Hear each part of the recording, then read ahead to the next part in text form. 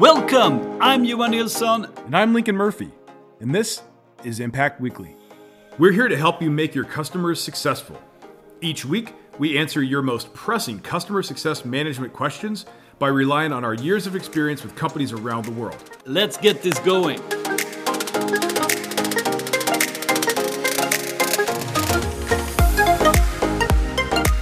Hey everyone! So, welcome back to another Impact Weekly podcast episode. Today, we're going to talk about customer ownership. I think it's a huge topic.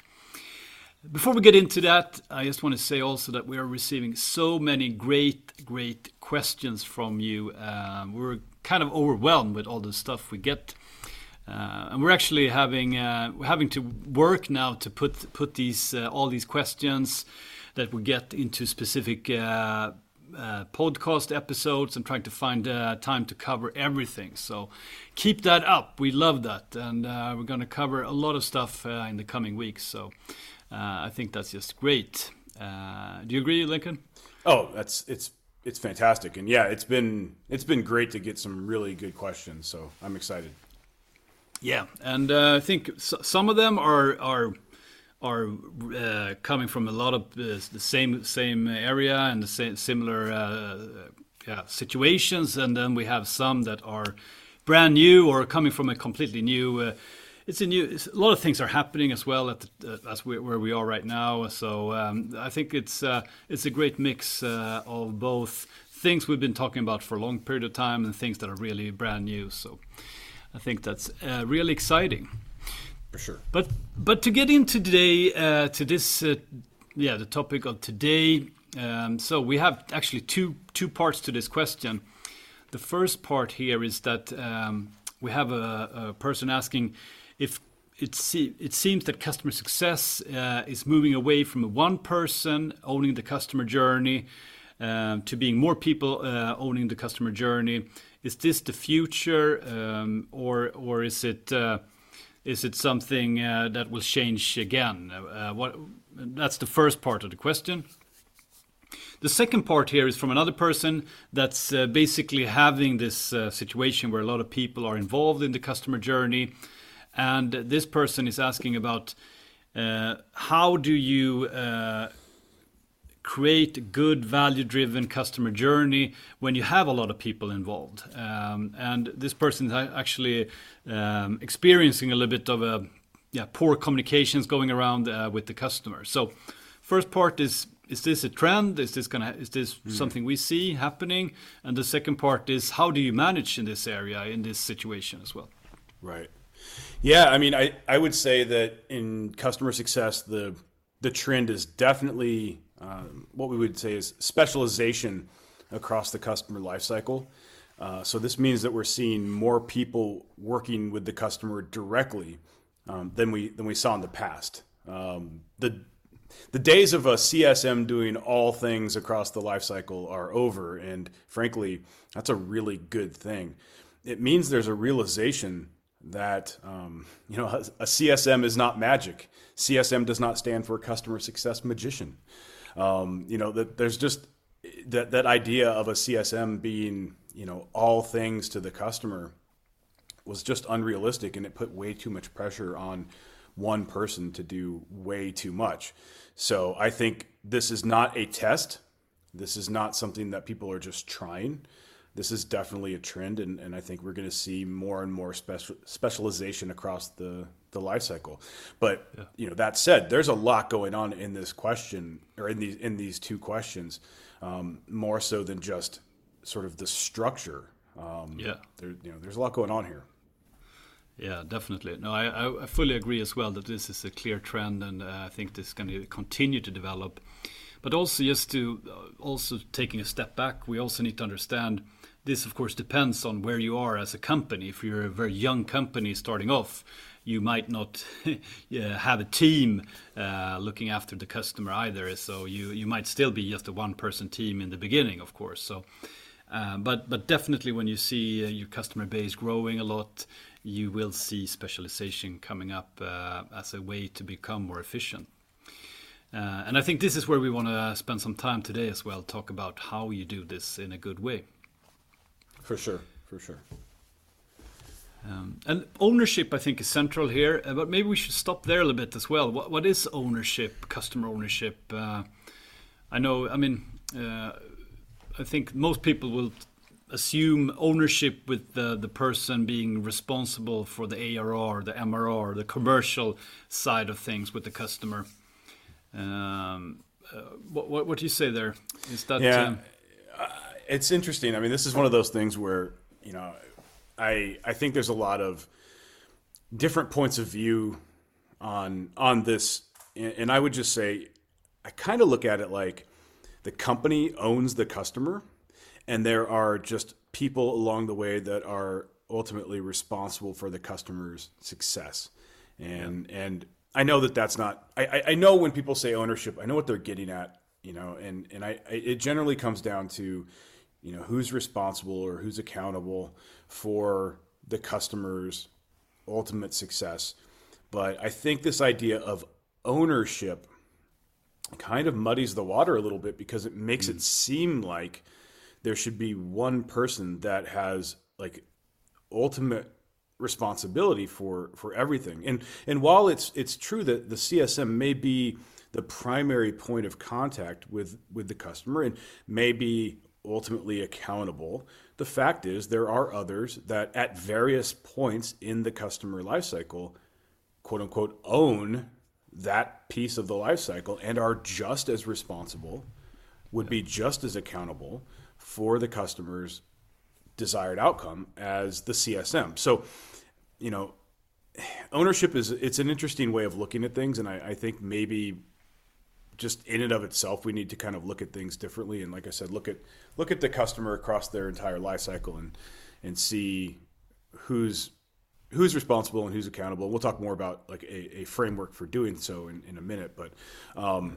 yeah, this is one of those things that seems like it's so simple, right? It's so simple. And then when you start kind of peeling the onion, you realize, gosh, there's a lot going on here.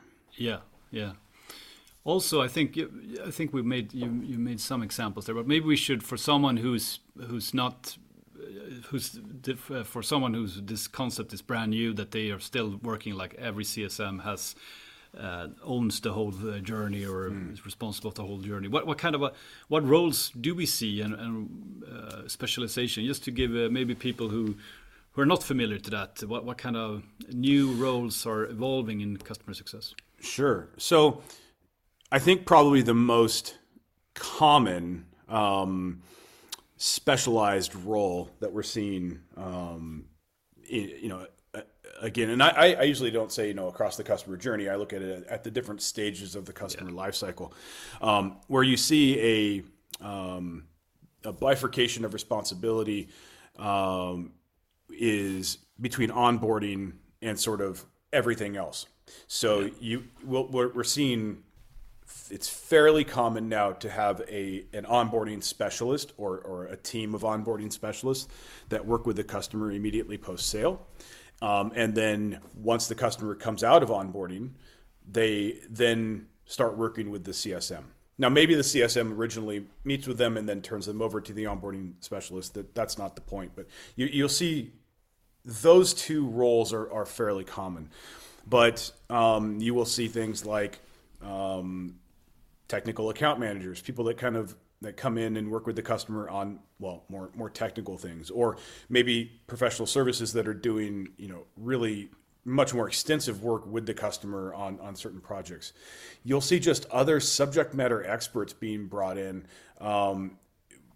Let's say you work in a very specialized industry where, as a CSM, you maybe don't have a lot of industry experience. You understand how to work with the customer, you understand how to make them successful, but there are points where bringing somebody in that has domain-specific experience would make sense. And so those would be, what we would call SMEs, subject matter experts. So it just, those are kind of the more common ones, but definitely onboarding is an area that we're seeing specialization happening across a large swath of companies.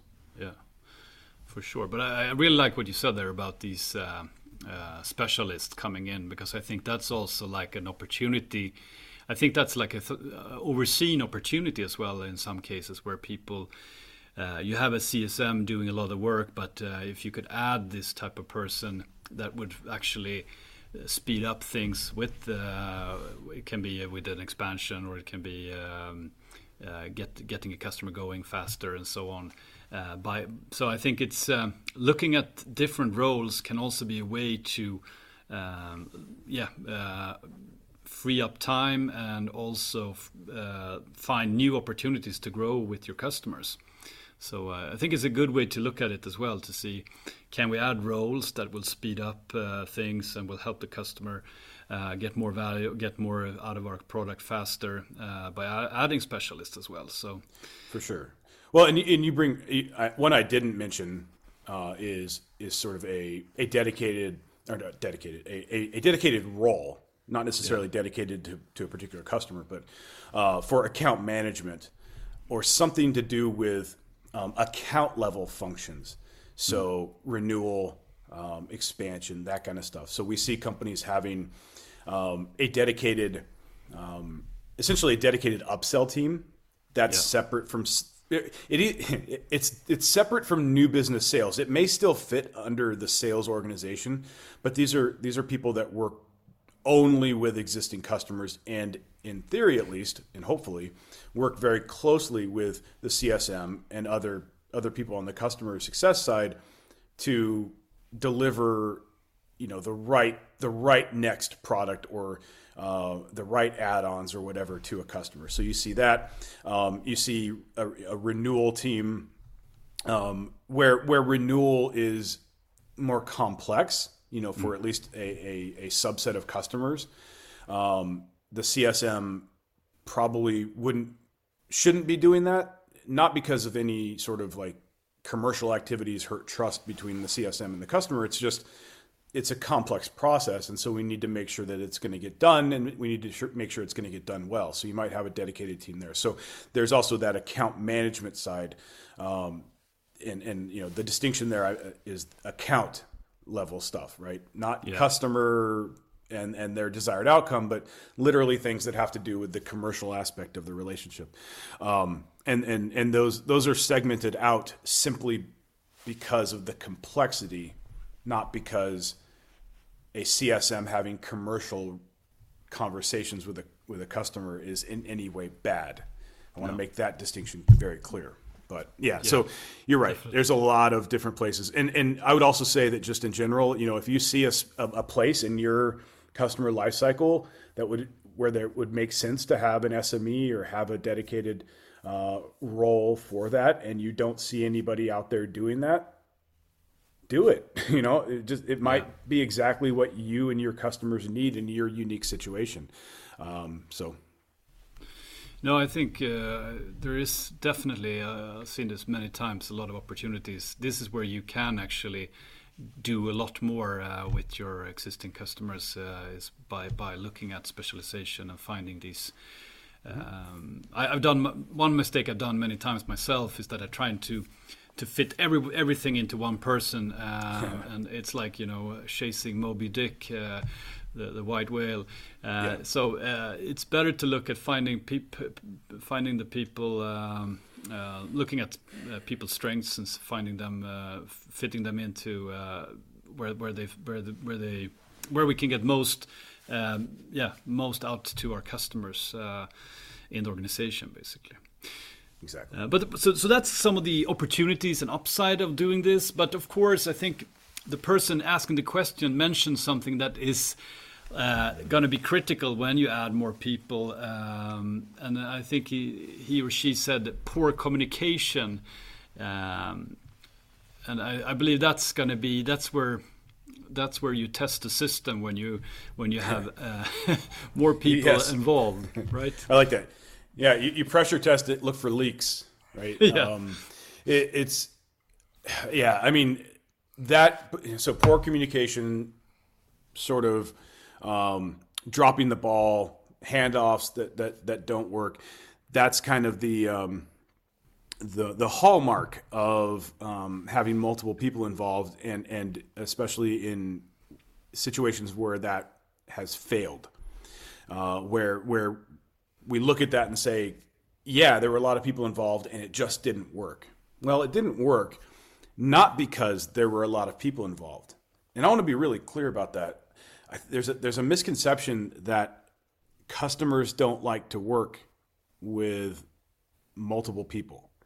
They really just want to work with one CSM and that's it.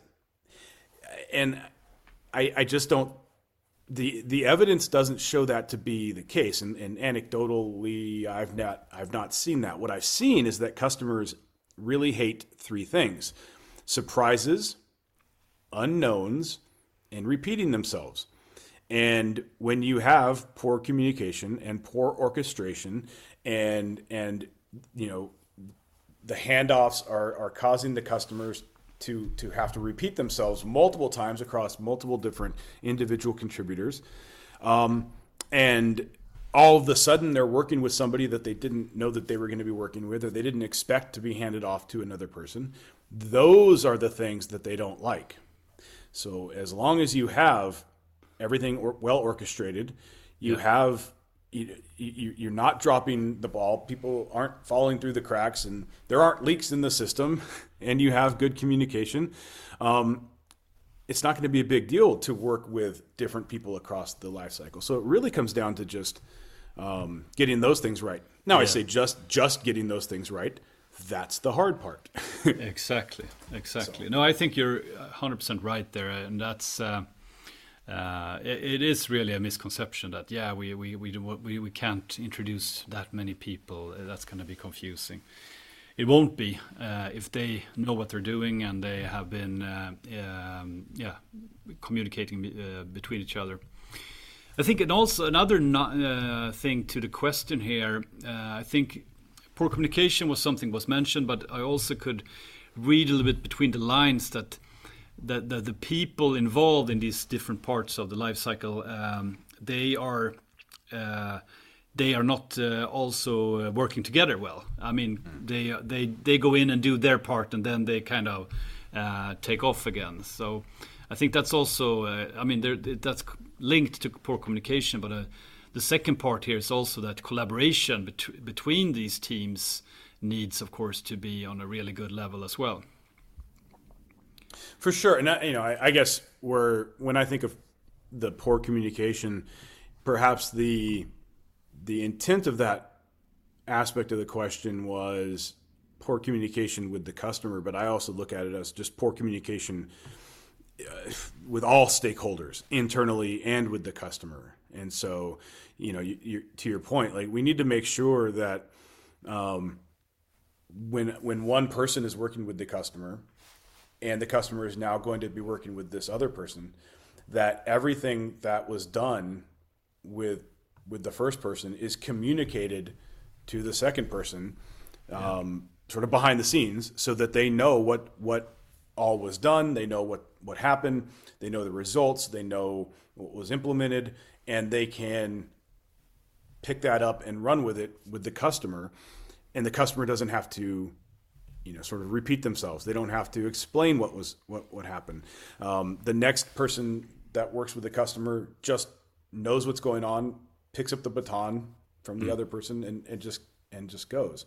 Yeah. So it's poor communication sort of encompasses all of those things, I think. And if we can just make sure that we're like, I like the pressure test and look for leaks in the system. Those leaks are what's going to cause your customer to have a poor experience. So we need to make sure we're shoring up everything. Yeah, and you also need to have the team. The mindset of the team needs to be that I'm not just responsible for this onboarding or this technical setup. I need to understand more things around my specific area, and be curious of the other teams. How is it going?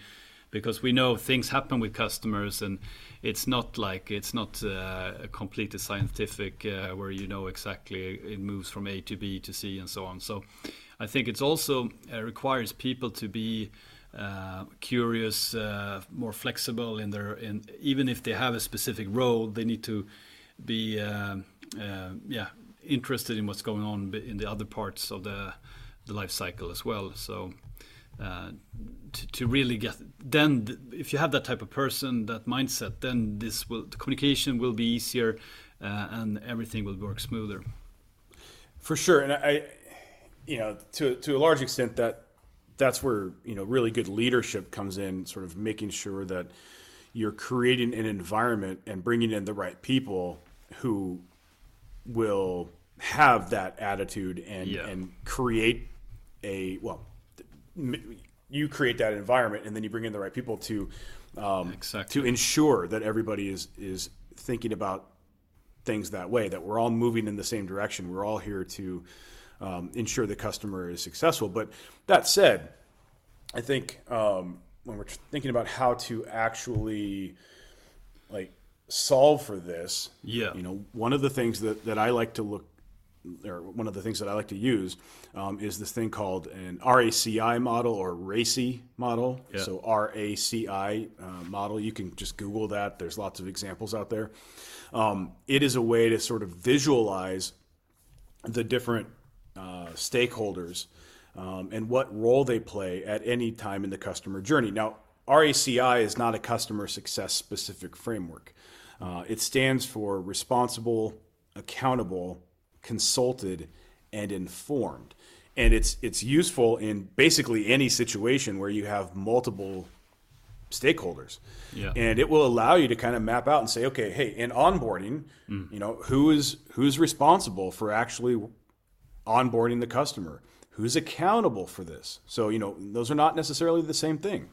No. And then who needs to be consulted on that? So you might need to actually talk to the salesperson to figure out what was their initial use case? What did you talk to them? Who needs to be informed? Perhaps it's, the CSM will need to be informed from the onboarding person.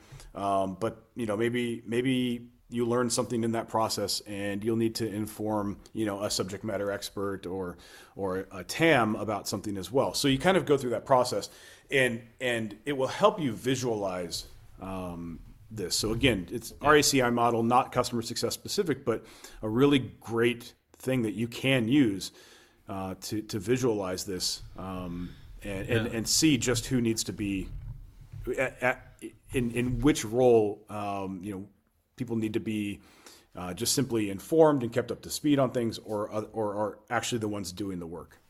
Yeah, no, I think that's a super tool to use, and it's not that it's very complicated, this communication. It's more that you kind of forget and you kind of miss people, and you haven't thought through all the parts here. I think so mapping it out is going to be like a very good step just to make sure that you cover everything. So that's a great tool. What else? So let's try to wrap up now and help these people who are looking to improve, maybe moving into a customer ownership by a bigger team.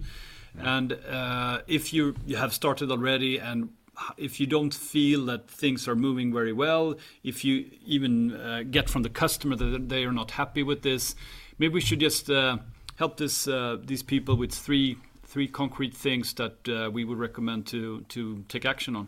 Sure. So I think the first one would be get clear on the processes and the roles. So this is, again, where the RACI model comes in. Yeah. And I would say start doing that now, even if it's just you. It might sound crazy. You're the only one that's going to be on there. But mapping out, okay, here are the various stages of the customer life cycle. Here are the different stakeholders, and here's what, who would need to be, sort of who's responsible and accountable and consulted and informed at each stage. And it's you right now. But then as you start growing, you start adding additional people, you start plugging them into this. And so, start doing things early, sort of thinking about the future, and again, looking for those gaps and where might we be able to drop the ball with the customer. Look for the very obvious places and really try to shore that up. So get clear on the processes and the roles of the people involved. That's a great point. Following that one, something that's very close to my heart, you need to centralize your data here. So you have everything. You need to capture everything that's going on with the customer, so you have that accessible for everyone involved. That's going to create a lot of efficiency for you. It's going to take away all these gut feel and these you have to ask him or her. So this is a key part in building a more team approach to customer success. Is of course to have centralized data where you can see how things are going as much as possible. Of course, real time. So that's number 2 here, and this is also a step-by-step process. So start getting it the first steps on that one, and then you can evolve with adding more data to it. But that's a key thing here as well. For sure. Yeah, I mean that's critical to eliminating the customer having to repeat themselves at the very least, right? That's so huge. And then I think the third one I would say is orchestration, which is really just proactively and properly managing expectations with your customers, so there are no surprises, so that they know you're not, as a CSM, like you're not the only person they're ever going to work with. If they think that, it's because you didn't manage their expectations properly. So just do that. Be transparent about what it's going to look like when they start working with you, or as they advance and as they grow and evolve. So, and again, if it's just you right now, great, but let them know at some point you may bring on other people on the team and they may end up working with them. So start managing expectations today. Perfect. So that's a wrap for today's question. We'll be back soon, and keep posting questions to us. We love that. So thanks a lot, everyone. Hey, thanks for listening. Do you want to bring your customer success to the next level? Check out Impact Academy. We have training programs for customer success managers and for leaders in customer success.